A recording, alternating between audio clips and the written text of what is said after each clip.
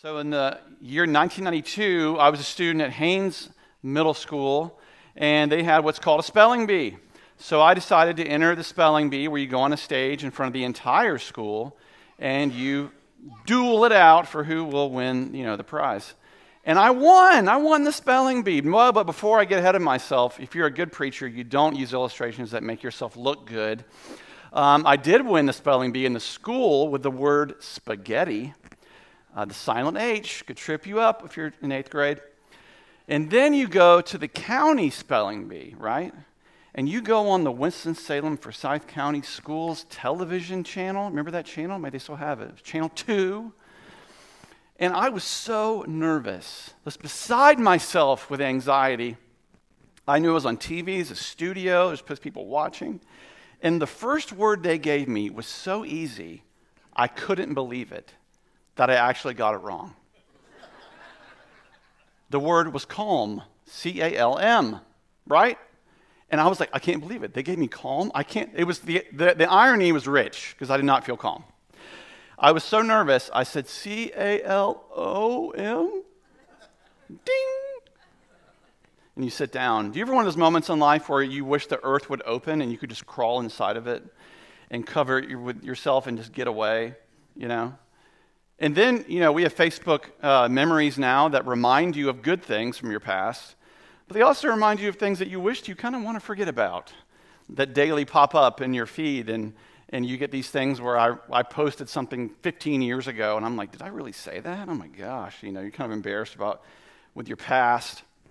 And when your past is in the past, and it's said and done, is your past ruined forever?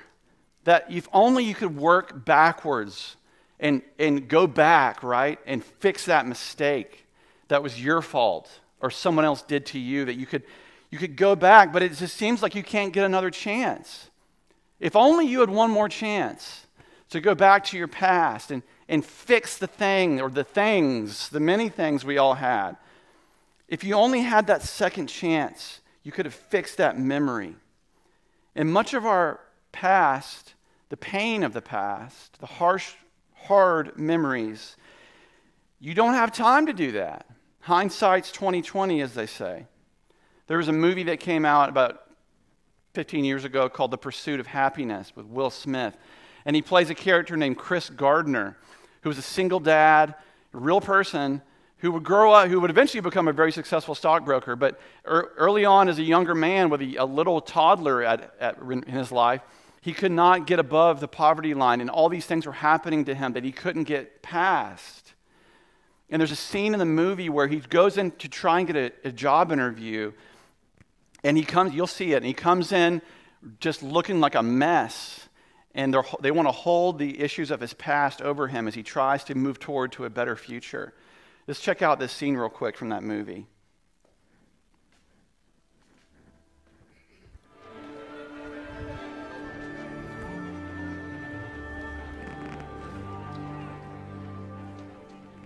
Chris Gardner. Chris Gardner. How are you? Good morning. Chris Gardner. Chris Gardner. Good to see you again. Chris Gardner. Pleasure. I've been sitting out there for the last half hour trying to come up with a story that would explain my being here dressed like this. And I wanted to come up with a story that would demonstrate qualities that I'm sure you all admire here, like earnestness or diligence or team playing to something. And I couldn't think of anything. So the truth is, I was arrested for failure to pay parking tickets. Parking tickets? And I ran all the way here from the Polk station, the police station. What were you doing before you were arrested? I was painting my apartment. Is it dry now? I hope so. Jay says you're pretty determined.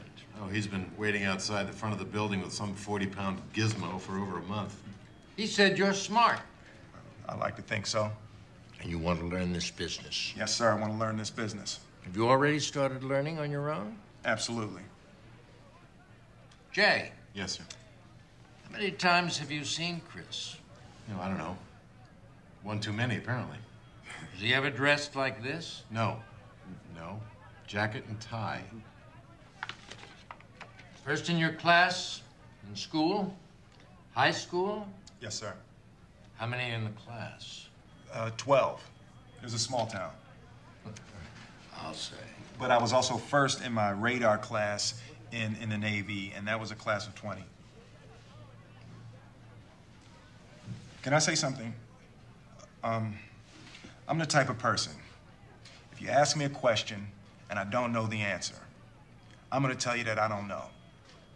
But I bet you what? I know how to find the answer, and I will find the answer. Is that fair enough? Chris, what would you say if a guy walked in for an interview without a shirt on? And I hired him. What would you say?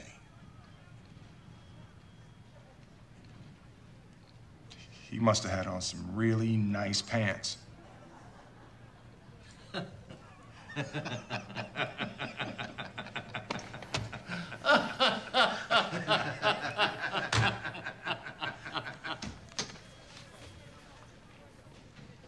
Chris, Okay, you can stop there. I don't know how you did it dressed as a garbage man, but you really... So he got the internship. Chris Gardner, who's a real person still in San Francisco, would go on to say, "We were homeless, but we were never hopeless."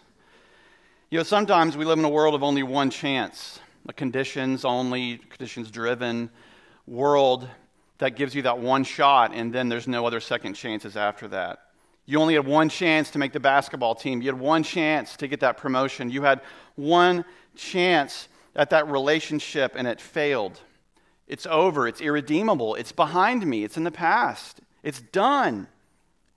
So we're conditioned to know that world of only one chance. And many people, outside of the church especially, live like that. Okay, well, you blew it. It's over. And it's gone. It's in the past. And worse yet, some people, like in that clip, they want to hold the issues of your past over you to hold you down, to make you feel like you are what you were, till preventing you from getting to a better future, of not even looking at what you could become. You know, for those of us with painful issues in our past, the last thing you want is to think about it, or even to have someone then holding it over your head as a judgment. You know, like Pastor Jeff said this morning, the past is a nice place to visit. It's a horrible place to live. You know, and not to dwell there. So how do you define the past? Obviously, we think of it in the space of time. And how can you have peace with something that's already over, that's already happened? It's done. There's no changing it. Last summer, my family and I went to tube down the New River.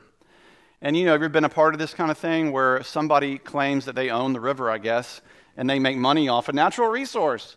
And you go and you wait, and it's sweaty, and then you get on a little bus, and they drive you up somewhere, and they drop you off, right? And you rent the tubes, and it was a lot of fun. We had a good time with it. But I'll remember that when we were getting in the river, there were some other families, but there was a lot of a party sort of atmosphere, right? There's people with like 12 packs of Busch Light and things like that floating down the river. And there's one guy who was near me, and he was just smoking weed just out on the river, you know? And my son was like, "What's that?" And I was like, it's nothing. Don't worry about it.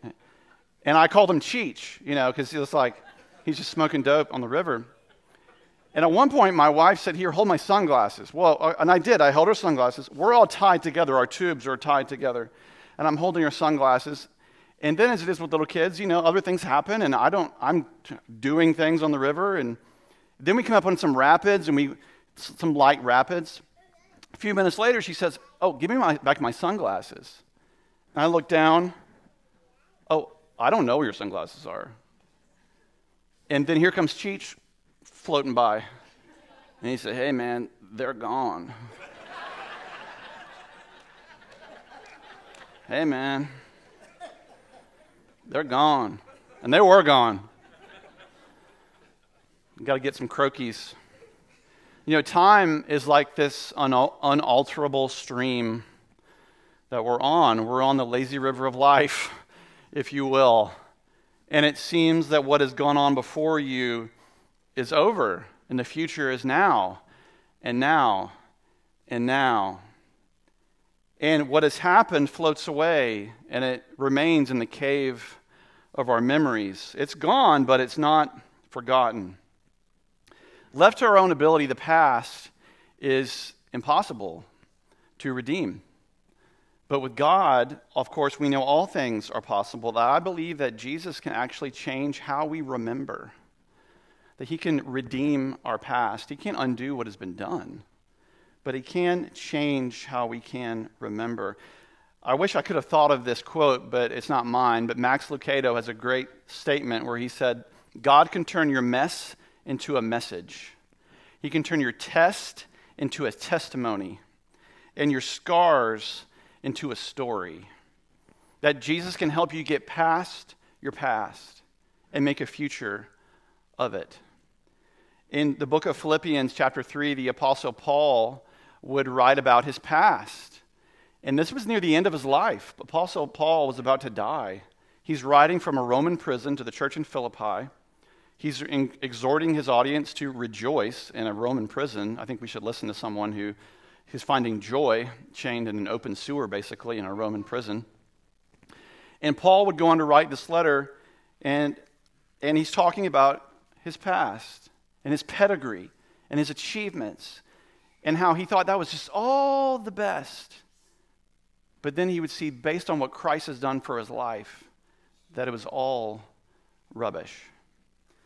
He said, starting in verse 5, I was circumcised when I was 8 days old. I'm a pure-blooded citizen of Israel and a member of the tribe of Benjamin, a real Hebrew if there ever was one. I was a member of the Pharisees. Now, remember that he was Saul. Is the only writing of a first century Pharisee is the Apostle Paul, or Saul as he was known. That we don't have any other writing of these people. But he was a very well-educated person. And so we can't discount, you can't underestimate the amount of influence that Saul's conversion had on the early Jewish community back then. It was huge. It was like an atom bomb. That here's a Pharisee saying, I was everything that you wanted to be, and it was just all for nothing.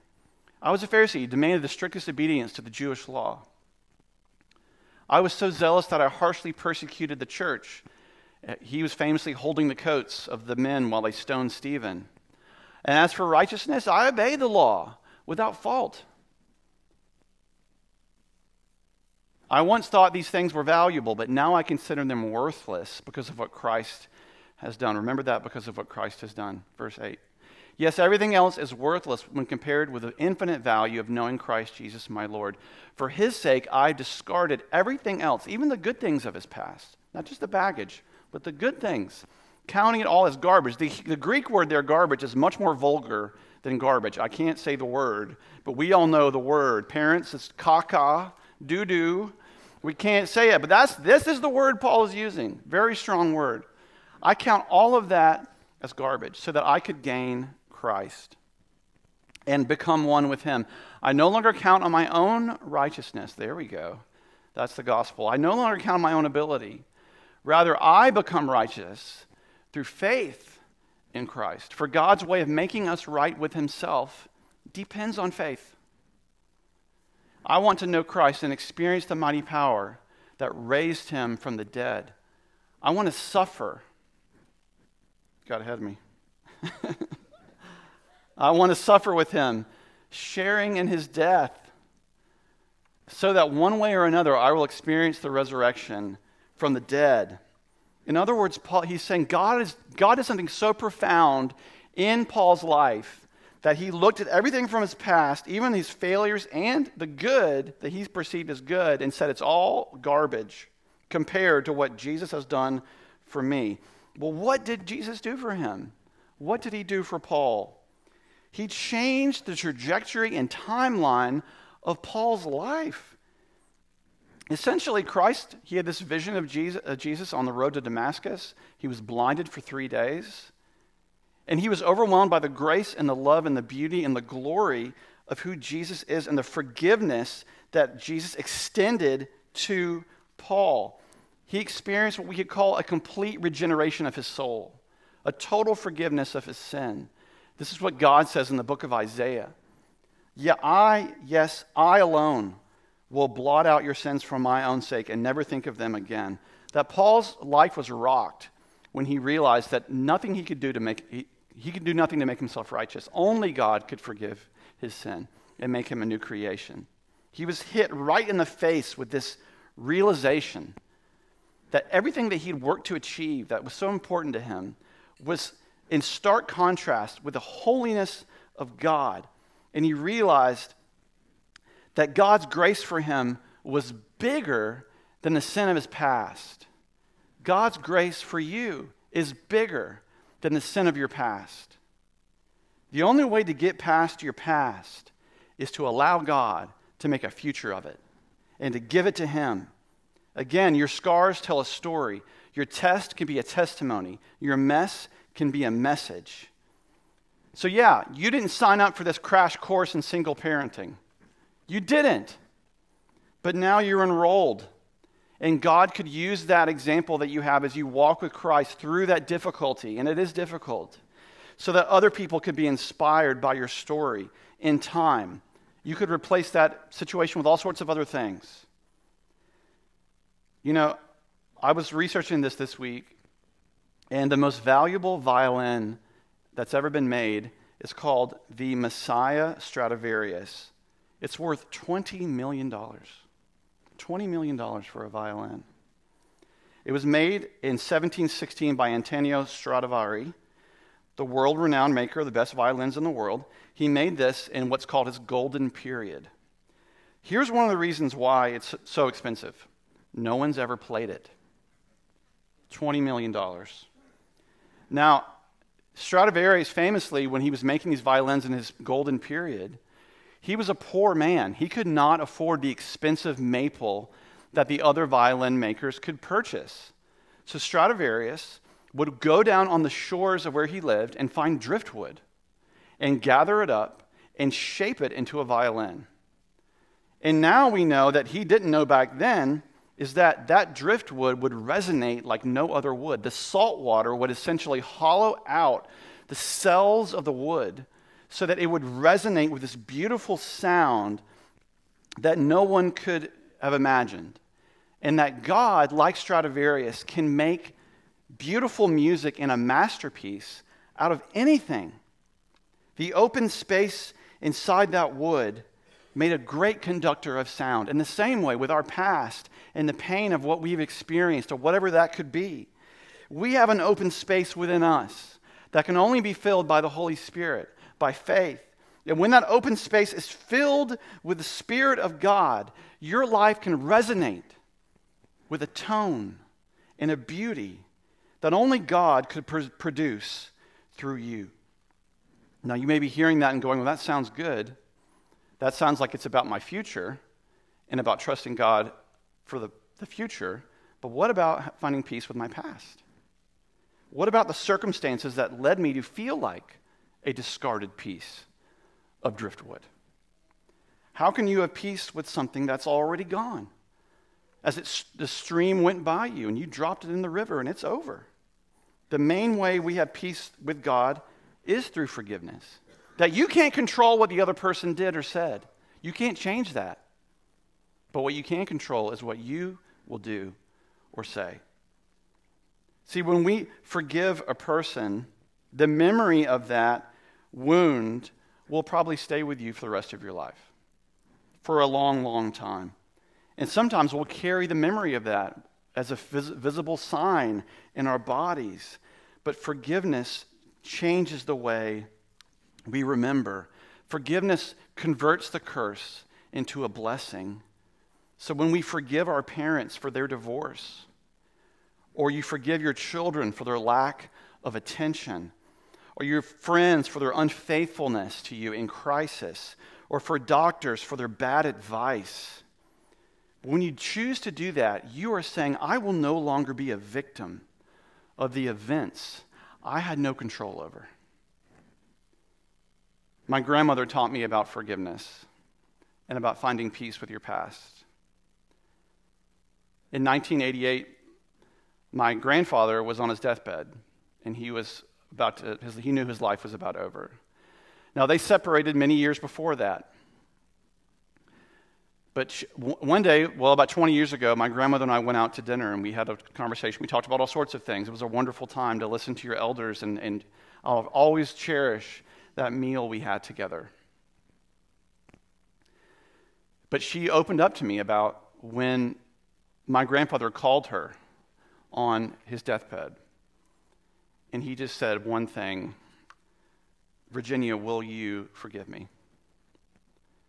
And she said something I'll never forget, where she said, "George, I forgave you years ago."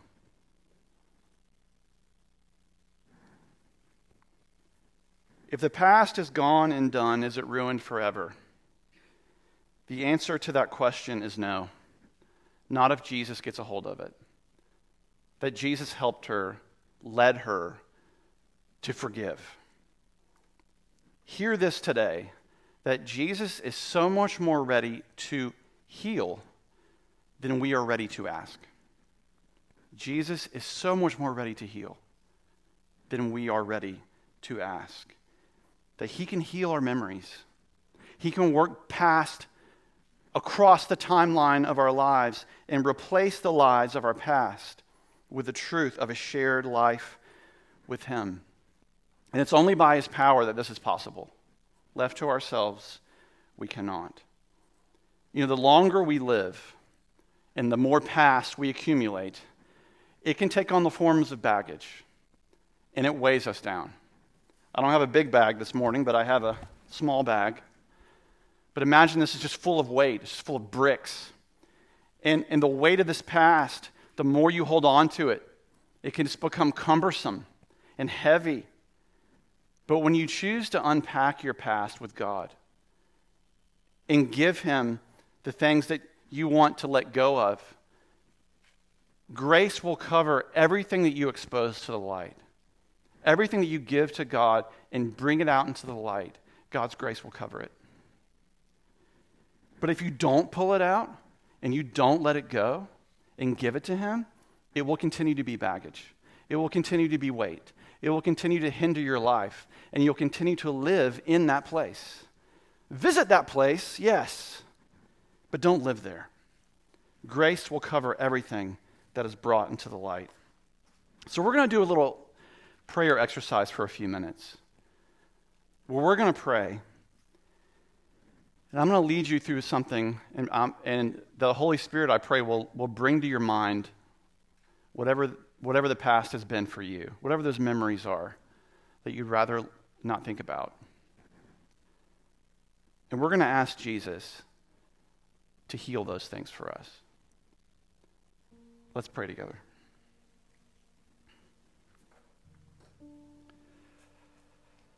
Right now, with your eyes closed, let God walk you back through the cave of your memories. Maybe go back to that place of desolation that you don't have any peace with. And be reminded that the place for wounds is here. It is in God's church. That is where we should bring our wounds. Go back to that time. Ask the Holy Spirit, lead me to that memory you want me to bring up right now. Ask him.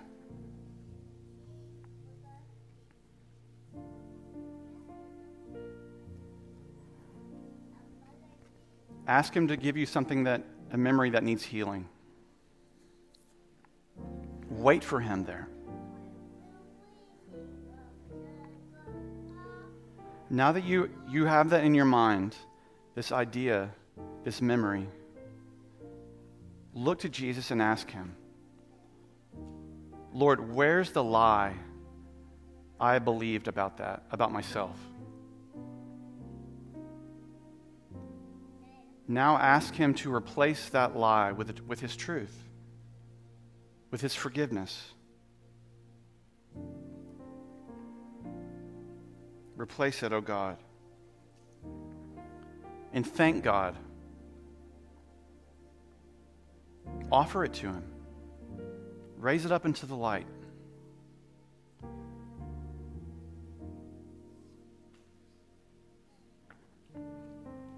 The author Henry Nouwen said, when we are crushed like grapes, we cannot think of the wine we will become. One day, we may be able to taste the joy as we have fully already tasted the sorrow. My friends, through the pressing, through the trial, through the difficulty, through our past, God can turn anything into glory for himself. In time. It takes time. So, Lord, give us new wineskins to receive what you want to pour into us. Make us new through the power of your Holy Spirit by faith. And maybe you don't feel anything right now. It's not about feeling. Just because you don't necessarily see God do anything, it doesn't mean he's not working. He's always working. Thank you, O God, for the way you redeem us and regenerate us and make us new creations. Thank you that you forgive us. We may have to deal with the fallout of our past, but God, you have forgiven us, God. Give us hope for the future, to keep our eyes forward on you. In Jesus' name I pray. Amen.